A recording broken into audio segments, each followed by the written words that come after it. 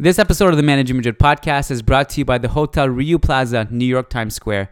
The 29 floors of the Rio Plaza, New York Times Square Hotel stand out because of their cutting-edge and elegant design, and their more than 600 rooms perfectly equipped with a mini refrigerator, desk, television, multimedia connection, central air conditioning and heating, among other amenities, which have been designed to offer you maximum comfort. Included among the hotel's facilities, you will find the Fashion Bar, the Theater Buffet, and the Capital Bar with its grab-and-go concept characteristic of the city. In addition, at the Rio Hotel next to Times Square, the facility fee includes access to the cloakroom, a water bottle in each room, unlimited access to the gym, and several other services. They hooked us up big time in New York, and we highly recommend it. Riu.com, RIU.com to book. And without further ado, this is the Managing Madrid podcast, the Valladolid Post-game. Let's go. Nice article in the Managing Madrid blog. Wonderful lads that do a great job there. And worth reading about that man there. Karim Benzema needs to rest, and the numbers reveal why.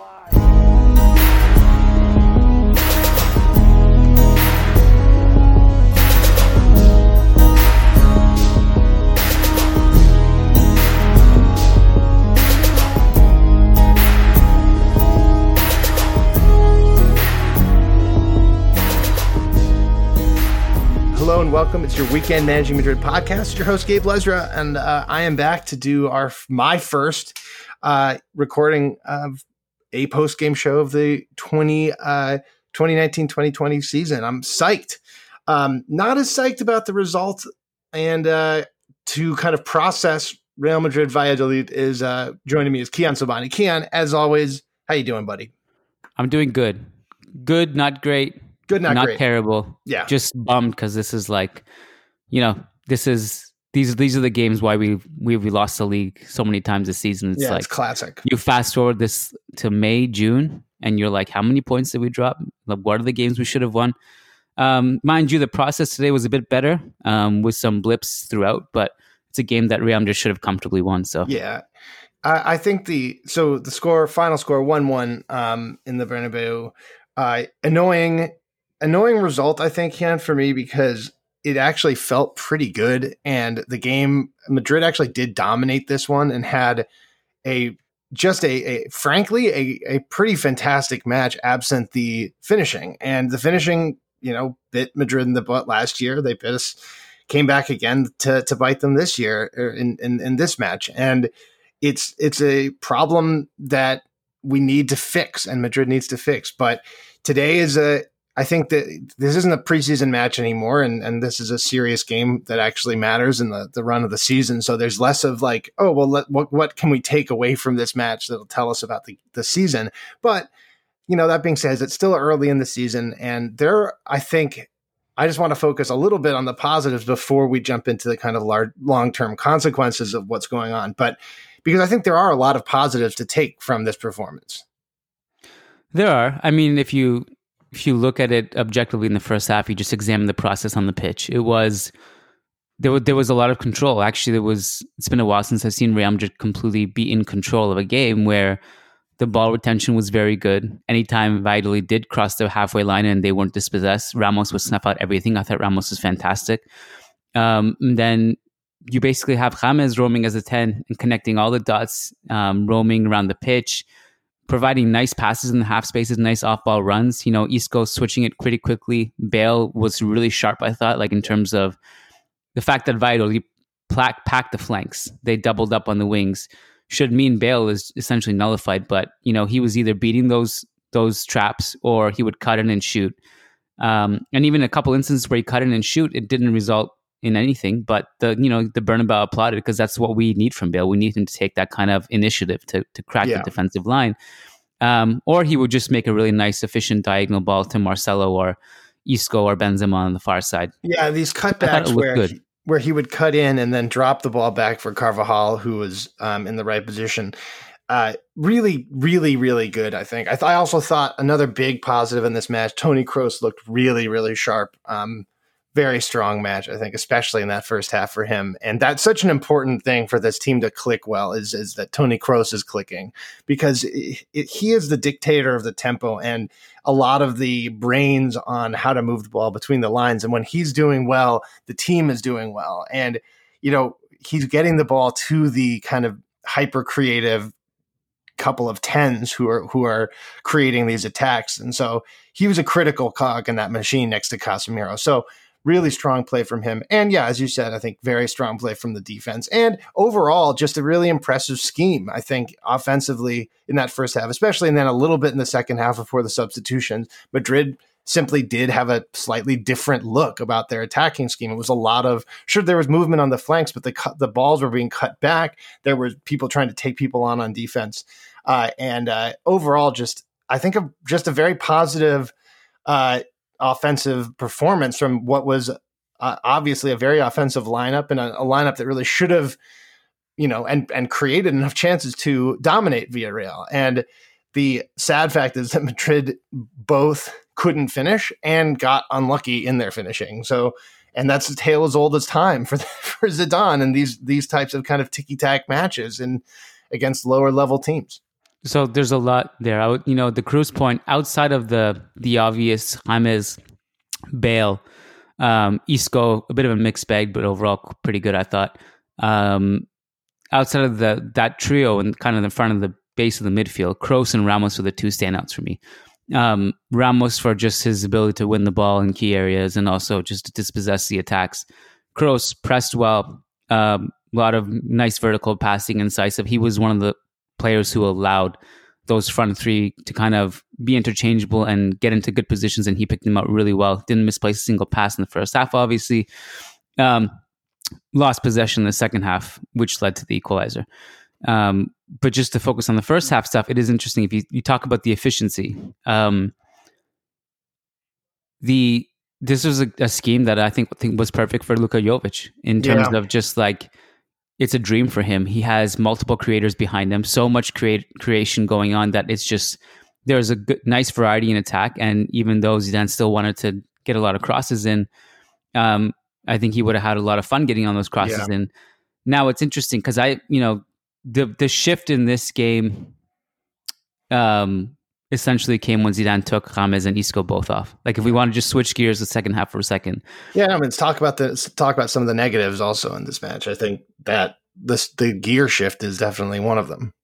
Well, there was, when James came off, and a lot of people, by the way, asking, why did James come off? He was one of the best players. Well, Zidane, a lot of this stuff has nothing to do with how well a player performs. Like, often we fall in this trap of, why did you take the best player off? It's not how it works. I mean, in this case, James wasn't 100%. Zidane said after the game he had a quote-unquote problem and that he didn't want to risk injury, so he took him off. Yeah, it seemed to me like he was just a little gassed. I mean, that's a classic James thing that he didn't. Yeah, he didn't have a preseason really, so like, it's understandable. I mean, the fact that he even he played was surprising, but then he played well. And then also, of course, you don't fully expect him to play the full 90 when he hasn't had the full preseason and he's a bit gassed. But the momentum kept going with him off the field in the sense that all Zidane did was he shifted Isco into that role instead. Right. So Isco kind of went to the middle, and then it's still, Real Madrid had that dominant authority to them because he was able to connect the strings a little bit. When Isco came off, that's when the problem started, because you lost Isco and James, which one of them would have been able to keep that momentum going, I thought. And then what happened when Isco came off, this scheme shifted to a 4-4-2, where you had Bale went from the right to the left and Vinicius went to the right, Jovic and Benzema up top. And when Bale went to the left, he just disappeared. Like, that was, nullified, rest in peace, Bale. And that move nullified Bale, who was one of the bright spots in the attack and who was constantly creating danger by cutting in or making those drop-off passes on the left side, or on the right side. But as soon as he's moved to the left, he basically just becomes a pure winger, where the only thing he's really going to do on that side of the pitch is cross or get on, in the ideal scenario, get on headers from, crosses on the other side. But that, like, if you switch Bale onto the other flank, he loses that bite, and he disappeared, and all of the play went through Vinicius on the other side. And that was, I mean, it was a complex and kind of baffling decision in my view. Because, and maybe, Keon, it goes to the fact that there wasn't really a backup creator on the bench. Like there was no Eden Hazard to come in and take over the creative role in the center of the pitch that would have allowed Madrid to continue that kind of more balanced attack from the first 60 minutes. Well, it's funny because as even though it kind of caused Real Madrid to lose control, and Valladolid grew into the game and they started having chances and stuff, Real Madrid almost immediately scored from Jovic's first touch. It was Bale on the left crossing, Jovic hits the crossbar, and that's kind of what you needed, that directness. On one hand, while it caused Real Madrid's quote-unquote demise, they dropped 2 points. On the other hand, the argument to change things from Zidane is not completely crazy to me in that, yeah, it looked good. The process looked good on the pitch up until that point, but you had no goals to show for. So there's an alternative reality to this where Zidane keeps it going with the same formation and they don't score. And then he gets crucified for not changing things. Yeah. So he rolls the dice and says, maybe it won't look as pretty now, but maybe it'll be more direct. Maybe we'll get some more chances. So in that sense, I think he's kind of, and to an extent, he was vindicated for this one because Benzema eventually scored and looked like Real Madrid were going to win. And I think that, yeah. I think there were. I mean, it's hard to underestimate how important, or how I think, just going back to one of your points earlier, how, first of all, I thought good Luka Jovic looked at just that killer, being that kind of presence in the box when he was given that role. And also it made me think how useful he would have been in that first half when, frankly, Benzema, I think, papered over what was frankly, an underwhelming performance in that, and up until his truly masterful goal. Yeah.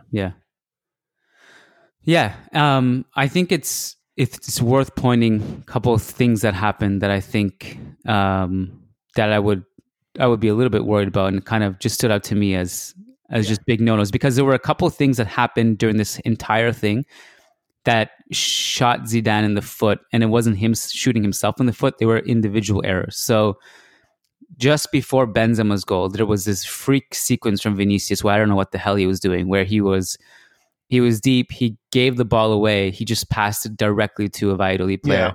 Yeah. And then just kind of looked around and didn't get back into position, oddly enough. He just, and then the ball goes immediately to the man behind him. And then that man crosses it far post to an unmarked Valladolid player. Now, I'd have to go back and watch to see why that player was unmarked. I don't know if it was Ramos should have just been there. But Vinicius essentially started that Valladolid attack and just failed to track back and get it. So that stuff is out of Zidane's control, and I'm sure that drives Zidane's hair out, whatever hair he doesn't have. And and after the game, he didn't really comment on Vinicius either way. It was just kind of like this reaction where it's like, I don't really want to talk about Vinicius right now. And the Kroos, so I think the Kroos thing in a few ways was when he lost the ball. I think anyone can lose the ball in that situation. It wasn't a situation where he could have, he wasn't in this situation where he couldn't have lost the ball. Like it wasn't like this. He was unpressured or unchallenged or whatever. He was swarmed by two defenders as soon as he got it, and it was just tough place to receive the ball in. He's not really in a position to recover in time, if you ask me. One argument is you could have fouled the ball carrier, but he also looked at it and saw there was like decent coverage, and Ramos could have fouled him too. Like Ramos is in front of him. So I don't think that's on Kroos. I think, and then by the time it goes behind Varane's in this position where he can't really do anything about the ball going behind him, and Courtois obviously gets megged, which I think, it's unfortunate. But if we gotta rewind this, like this, I think that it's easy to talk about solutions now. I think this game down to a couple key moments where it easily could have gone the other way, and these discussions aren't as dramatic.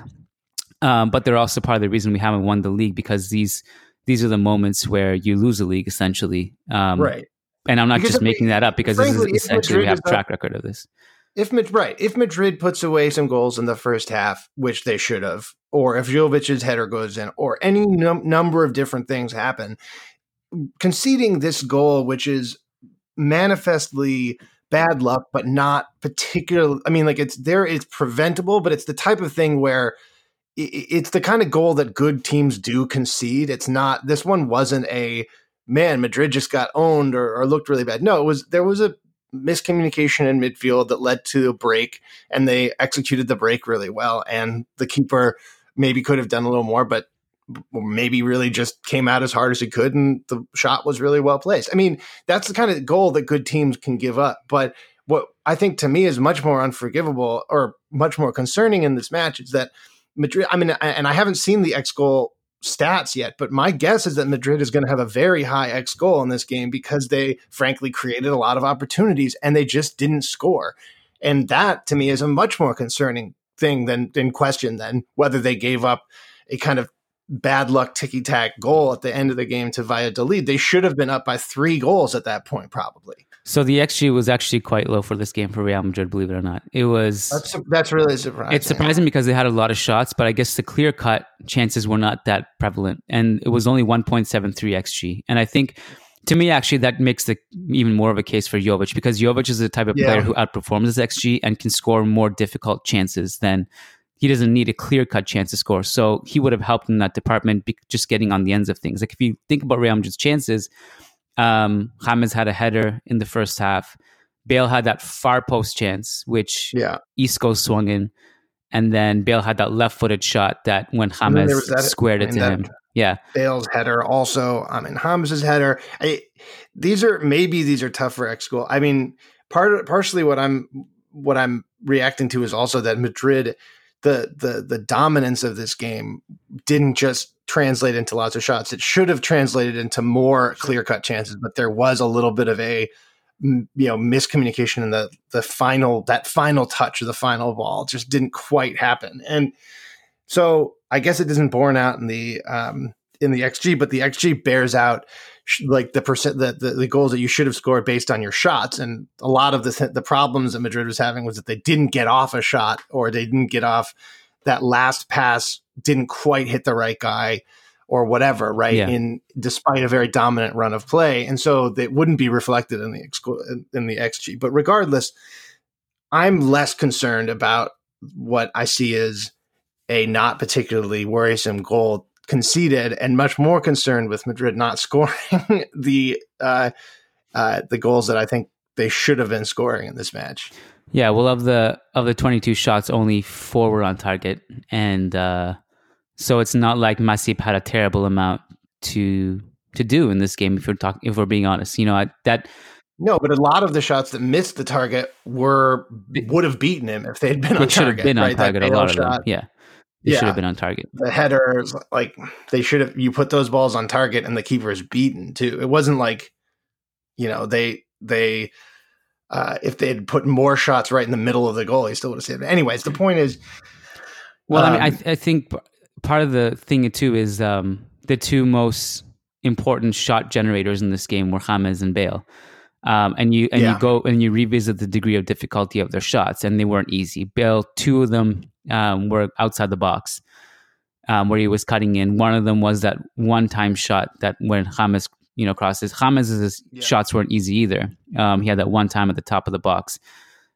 I think there were a couple of them you could argue they should have just taken an extra touch and then taken a crack. But who are we to say, what they shouldn't have done, because they're elite footballers. But there was a lack of that. Goal was and Benzema's goal was an incredibly high degree of difficulty goal. Yeah. So I think there's actually this game actually is pretty fascinating in that there is a lot to take away. I think, just to kind of switch gears a little bit here, I think one of the groups, I guess, that I was really not particularly pleased with, I think that particularly Carvajal and Marcelo both didn't have particularly strong games. Carvajal especially, I felt like just was sort of a zero and didn't bring as much as he should have on defense. And his offensive production was sporadic I mean, occasionally it was good. He did appear a lot as that overlap for Bale on that side, especially at the beginning of the game. But his defensive work his defense needs some work, and I'm hoping that he gets a little bit more in the game, because I just felt like he was a kind of black hole for Madrid on that side. It's funny because at halftime, I thought it was one of his best performances that we've seen from him in a long time. And the second half, he had a couple moments early on where he had these nice interceptions and defensive sequences. And part of the thing that maybe the bar is low for Carvajal for me, but that first half, especially when he had these overloads alongside Bale and getting involved in the attack, a lot of Real Madrid's possession just went through Carvajal, even more so than did Marcelo, because they had all this play funneled to the left, and they would switch it to Bale, and then Carvajal would overlap, and he would get in a cross, and he had 4 key passes. And it was a really good those are really good sequences. They're very dangerous. It's one of the most dangerous things in football, and what we've seen from the advanced stats is that moment where Bale, or where the player gets to the end line and smacks the ball back towards the top of the area. That's a very high danger kind of situation for a team, and Madrid was creating that scenario a fair amount. So he was good at doing that, and Madrid. I'm glad that Madrid is working on creating that type of chance, because it's good and it's a high value chance. Yeah, it was the right way to do, because we haven't really seen that version of Carvajal in a while, and at halftime I thought he looked really confident. Now, like, I would also say, I wasn't floored, but like, this is coming from someone who I don't think Carvajal's been in form for 2 years now. So I'm not questioning whether Carvajal is in a good state right now or not. I don't disagree with that. But I also say, like, he was the least of our problems, and I was kind of a bit floored by the overreaction to his performance, because I thought there were deeper problems. So what are the deeper problems? Well, just that when that schematic change happened, for example, there was nobody to help the transition offense. It became this festival of Vinicius dribbling into a couple of defenders, Bale isolated on the left, and Bale and Jovic isolated. So you had almost nothing in between. And while you had these moments where Real Madrid might score a second, Valladolid also looked like they could equalize at any moment. So there were and then also after Benzema scored, you don't need to put your foot on the pedal and go for 10 goals all of a sudden. Like, I'm not against the idea of putting this game to bed. But also you look at some of the numbers in transition, Valladolid even also had a chance to win it at the end. And like, those are just little things that have lingered over the last few years. It was a very last year, especially type of moment when the game went from, like, I hadn't seen Madrid look like this in a long time, to suddenly we're back with Vinicius is the only source of offense. Bale is reduced to a nothing on the left side, just creating crosses. Benzema and Jovic, I guess, now are extremely isolated, and the only sub we can do is to bring on Lucas Vazquez with 30 seconds left in the game, just to add another winger, and Madrid just looks totally one-dimensional and totally toothless. There was no way they were coming back at that point. And it's an interesting problem, because after you see a game where Madrid plays different, I mean, like I said, it reminded me a lot of last year, Keon. Well, there's also sequences in this game that no one will talk about because it didn't result in a goal conceded or a goal scored. And, for anything that Cruz will get on that goal for losing the ball in an area where wasn't that easy to hold on to the ball regardless. Casemiro had some shocking passes in the first half, 2 in particular, which, like, one of them was like this little flick which started Valladolid's attack, and you're just like, what is that? Like, if that results in the goal, all of a sudden that gets highlighted. And there are things I think that will go unnoticed in this game because they didn't result in something, and a couple of his passes were one of them. Again, I think Vinicius was not good. I don't know if it's something's in his head, but it's hard. I wrote about his potential sophomore slump for managing Madrid coming up. Went up on the site last week. I think there's a lot there that he needs to work on, but obviously, as exciting as he is, I'm not too worried about him. But it will be a difficult season for him, because he'll have a lot of barricades in front of him, multiple defenders trying to block his runs. But it would be easier for him in a scenario where the team wasn't transitioning into a scheme that relied exclusively, essentially, on him to create offense. So it'd be a lot easier, and he would find a lot more space if he had been introduced when Madrid was a little bit more in control of the match with their creative players. Vinicius is an exceedingly exciting player, but he is, just like almost everyone in the planet, able to be shut down when you have a bunch of people that surround him he's like the only offensive outlet, like in that last 15 minutes. Yeah. And one thing that we shouldn't gloss over is the fact that still, knowing full well that Real Madrid hasn't had a goal scorer in this is the second season now, and the only real one you have in your team is Jovic, I think he just has to play. Because the fact that Benzema scored that brilliant goal doesn't change things for me, in that he can't be your main goal scorer. He scored a bunch of goals last season. He can't be your top goal scorer. He's a good complementary goal scorer and complementary creator. I don't think he can be your goal scorer game in, game out. So like if your XG is 1.73, he scores on one of high degree of difficulty, and you don't have Jovic to capitalize on all these crosses you want to do, and he's a really good player in the air. Like, to me, that's a problem. Like, I think you need to play him more, because like that's why you had a clear void of a goal scorer or lack thereof in the team in that first half, especially. Like everything looked, like I think that should be highlighted a little bit. I spent that entire first half being like, man, Madrid looks so good, but if this were a couple years ago, Madrid would have scored a few goals by now. And the reason is that Madrid had a, absolute killer in the box at that point, and we don't right now. And Jovic absolutely has that killer instinct, as we saw with his literal first touch of the game, where he turned a relatively tough cross into a beautiful shot that just glanced off the top of the post. Bad luck. Yeah. So that was a note for me. I think you need a little bit more of Jovic a bit earlier. Yeah, I agree with that. Let's talk a little bit about, I think, hello, Logan. Hey, Logan. Logan is here to say hi. So let's talk a little bit about how some of the potential people coming back from injury might change this scheme. So James looked really good. What does his future look like when Hazard is back? I imagine Hazard just takes up the place of one of the three players, either Isco, James, or Bale. And he's out of those four, to me, he's the guaranteed starter when fit. With the other three being interchangeable rotational players. So one day might be Isco, one day might be James, one day might be Bale. That's the way I envision it. But to really try to predict this is hard because it's Zidane. So I don't think anyone predicted we'd see James, Isco, and Bale together in the lineup today. And obviously the other one that we have to factor in is Modric, who was suspended. So he takes up another place. So when Modric comes back, you might even just probably see a deviation from the 4-2-3-1 and go 4-3-3, which means that's two spots, which will be gone, which means I don't know how often we'll see James, Isco, Bale together. I imagine it's not going to be terribly prevalent this season, just because.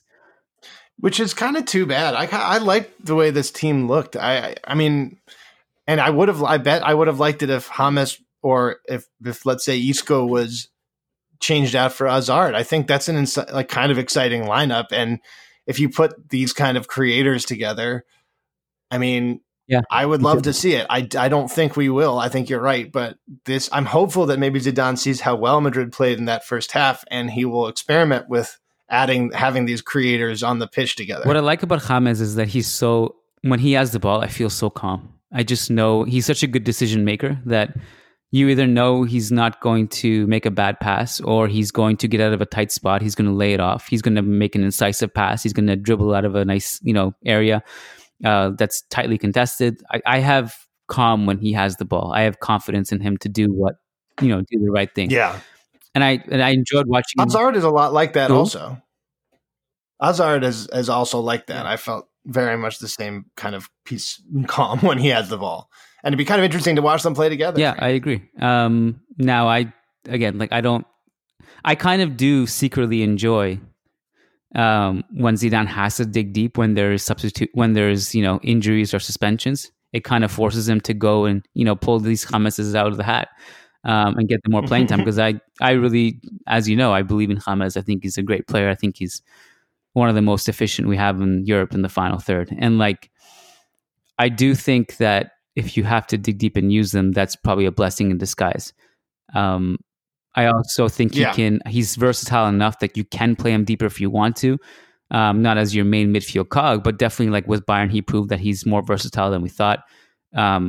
On the wing, he's not a pure winger, but he has played some of his best football of his career on the wing, but he can also kind of drift in centrally.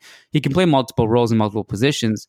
I think he's a great asset to have if Zidane uses him. I would love to see a situation where we see him and Hazard and Jovic and Bale together. I mean, that'd be awesome. I do think that you get the best of two worlds. One, the control, the creativity, but also the finishing, because you have your most important shot generators, you have your best finishers, but you also have good pressers and good passers. I think that would work. Yeah. Now, mind you, I think a lot of this will have to do with how often he goes with the 4-2-3-1. Because I think I'm not saying he's married to the 4-3-3, and he's actually like publicly said that he doesn't want to do that. You know, it's not he may or may not do that, and the 4-3-3 is not something he's going to be married to. But if he has Casemiro, Modric, and Kroos, I think he himself will find it difficult to bench one of them. But yeah, when he that is exactly my feeling. Puts those creative players in is probably going to be when he doesn't have one of them, and he doesn't maybe trust Valverde 100% yet to throw him into a big game. Yeah, and I mean, hopefully, what some of this match showed is that the 4-4-2 is a formation where Madrid struggles right now. It's possible that they'll get better at it, but the 4-4-2 simply ends up in it's very clear to me that it ends up in a situation where Madrid is kind of stagnant offensively. It may be in theory, it should be a slightly better formation defensively, but it has not proved that way. And it proves that it has proved that Madrid should be better defensively. They're not, and they gave up their goal in a 4-4-2, and the 4-4-2 didn't look good on offense. So I'm hopeful that maybe Zidane will move away from a 4-4-2 into some of the more kind of advanced formations that don't, leave Madrid in this situation, like where they're where they're caught out on the breaks and where they're kind of stagnant or hoping for moments of individual brilliance on the wings to create their chances. Right. Well, I think that's part of the reason why the 4-4-2 didn't work today. I mean, depending on how you rate it, but to me, it didn't, just because of Benzema's goal, it doesn't really mask some of the problems in that it was just too much isolation and too predictable. It became this like U-shaped possession where Vinicius on one wing dribbling, and then if he needs to cut it back, he passes it back to Carvajal and the ball swings, and Bale either gets it or doesn't get it, and Jovic and Benzema aren't necessarily going to get the ball. So part of the reason for the first half looking so good was because it had players that basically by default made Real Madrid more unpredictable, because it wasn't this U-shaped possession. It was kind of it was that free-flowing offense that Zidane, when the higher, like when the best Zidane teams were playing, that's what their offense would look like. It was like this very free-flowing attack. You weren't really sure where the chances would come from. Lots of crosses, but also lots of incisive passes, long shots, cuts to the wing, cutbacks to the center. It was that it really did bring back memories of these like great Zidane teams. And that's hopefully what he can begin to replicate, because it is that type. I mean, I still think that no one can really figure out how to defend when a Zidane team executes their offensive strategy the way the classic Zidane teams did. They are essentially impossible to defend. Yeah, and I mean that's when peak Zidane ball is, when it's just pure chaos. Like there's crossing, there's multiple players trying to meet across, there's rebounds. There's players arriving at the top of the box to hit one-time shots in. It's circulating. It's free-flowing. It's fast. Certain schemes allow him to play that much better than others. And I don't, I'm not against the 4-4-2. I'm not really against any particular scheme. I'm more worried about the tactical plan. And Me too. I'm just going to reiterate. I think the process of the first half was really encouraging to me. The only thing that was missing was that cold-blooded finisher like a Jovic. Yeah. That and and the only major difference between this Zidane team and the peak Zidane in that first half was that cold-blooded finisher, right? Because if Ronaldo is on that pitch, I think Real Madrid score 2 or 3 in that first half. I mean, the next best thing is who's your next cold-blooded finisher, and he was on the bench. Right. And he was on the bench. All right. Do you want to jump into questions? Do you have anything else in your notebook? I think we've hit a lot of the points that I wanted to hit today. Go through my notes quickly. I don't think there's anything glaring that was missed. Yeah, because like my big thing was I wanted to kind of reinforce that there's actually a lot of the process is a big positive, and a lot of, I know it's annoying to say this and to keep repeating this, but if Madrid can get that process down, they're going to be really good. I mean, that offensive process is actually a big deal. It was essentially lost all of last year, and it's very exciting and encouraging to see it come back. I think there are a few notes that I will maybe just bring up. One is that I think there's two players that have good and bad, and it can be so up and down, and you don't really know what you're going to get from them in a given game. And one is Benzema, the other one is Isco. Well, I think Benzema for a while now, his passing and transition has been not good, and in this game it wasn't particularly good.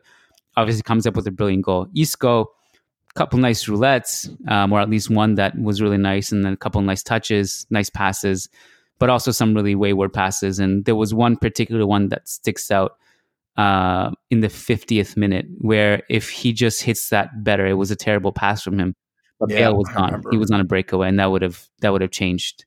I mean, I don't know if it results in the goal, but obviously those are little things that I think the passing needs to be better from a couple players. Yeah, we did mention Casemiro already. I did like Bale. You know, I saw Lucas tweet. I'm gonna bring it up when I record a podcast with him later in the week. He didn't really like Bale's performance, and I thought Bale looked really good. He disappeared. He disappeared in the second half. The first half, that's the version we want from Bale. It's like he was doing everything he possibly could have done. And then he disappeared due to schematic changes. Again, Ramos I thought was really good. I have to go back and rewatch some defensive sequences in the second half where I'm not sure how Valladolid got opened, and that may have been his fault, but I was writing my reaction too, so slipping back and forth, so I may have missed some couple of mistakes he made. That's about it. I think, Varane had some nice long-range passes in this game that started attacks that probably won't go noticed. Again, I don't think Carvajal's was as bad as some people made it out to be, but I don't think he was great either. And that's all I got, I think. Yeah. Cool.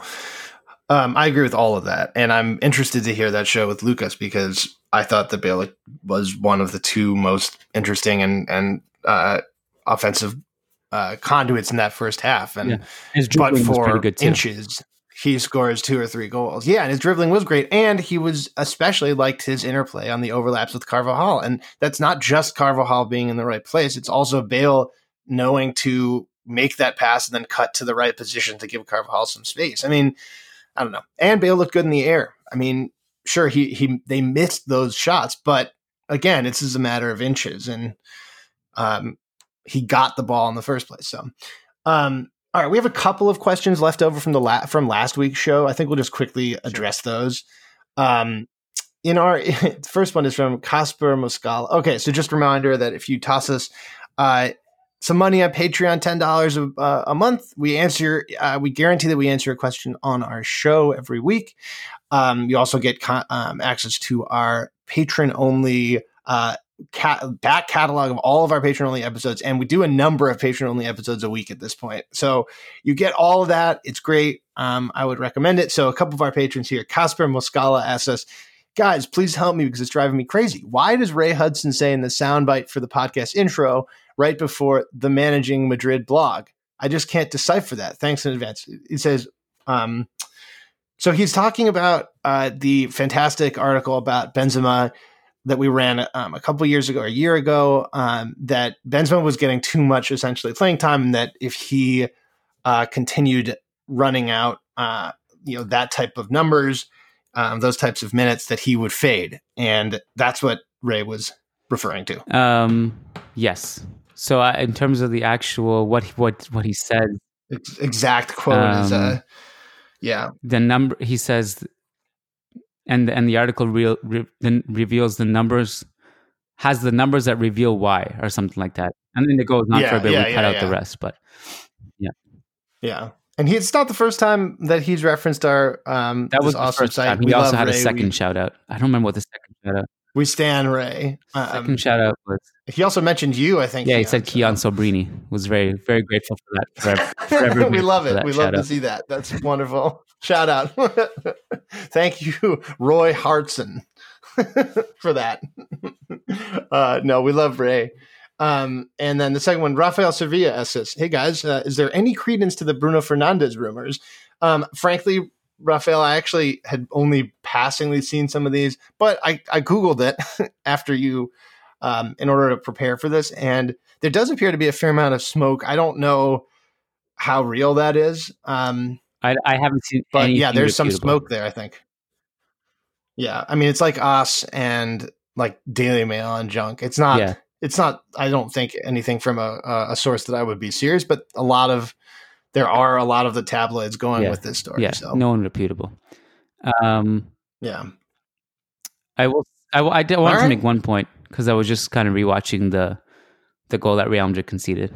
The more I look at it, the less I think it's on. I think the Kroos criticism is a bit overblown, and I'm kind of looking at that Carvajal sequence too. Carvajal could have, if Carvajal doesn't try to close the ball carrier and just runs back to cover for Varane, that also may have been a goal prevented too. So yeah. It's annoying. That is part of it. And then if we remember, the person was essentially unmarked on that end, and that's a problem of it is a schematic problem because our left back isn't designed to be able to cut that type of accidental breakaway off. And you just sort of eat that type of chance if you're Zidane, and you hope that the numerous mistakes that led up to that goal don't happen.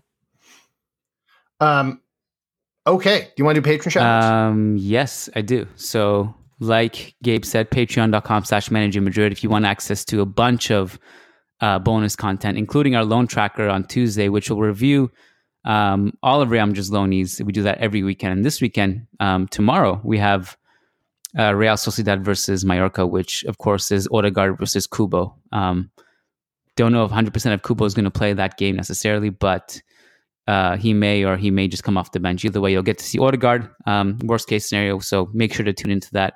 And then we'll also cover Ceballos' performance against Liverpool, which I haven't watched because it was at the same time as this game. I've heard he hasn't played well, so I'll have to go judge for myself and kind of talk about it on Tuesday.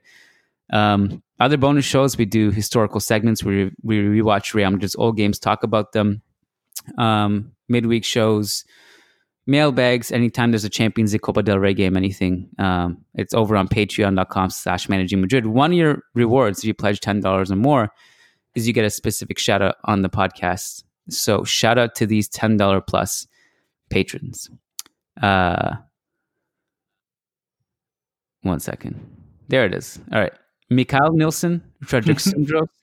You don't know this all already by heart? Almost, but there's a bunch of new ones that are thrown in there every week, so it throws me off. Yes. Yeah, you're going to hear a couple of new ones that are the funny names too.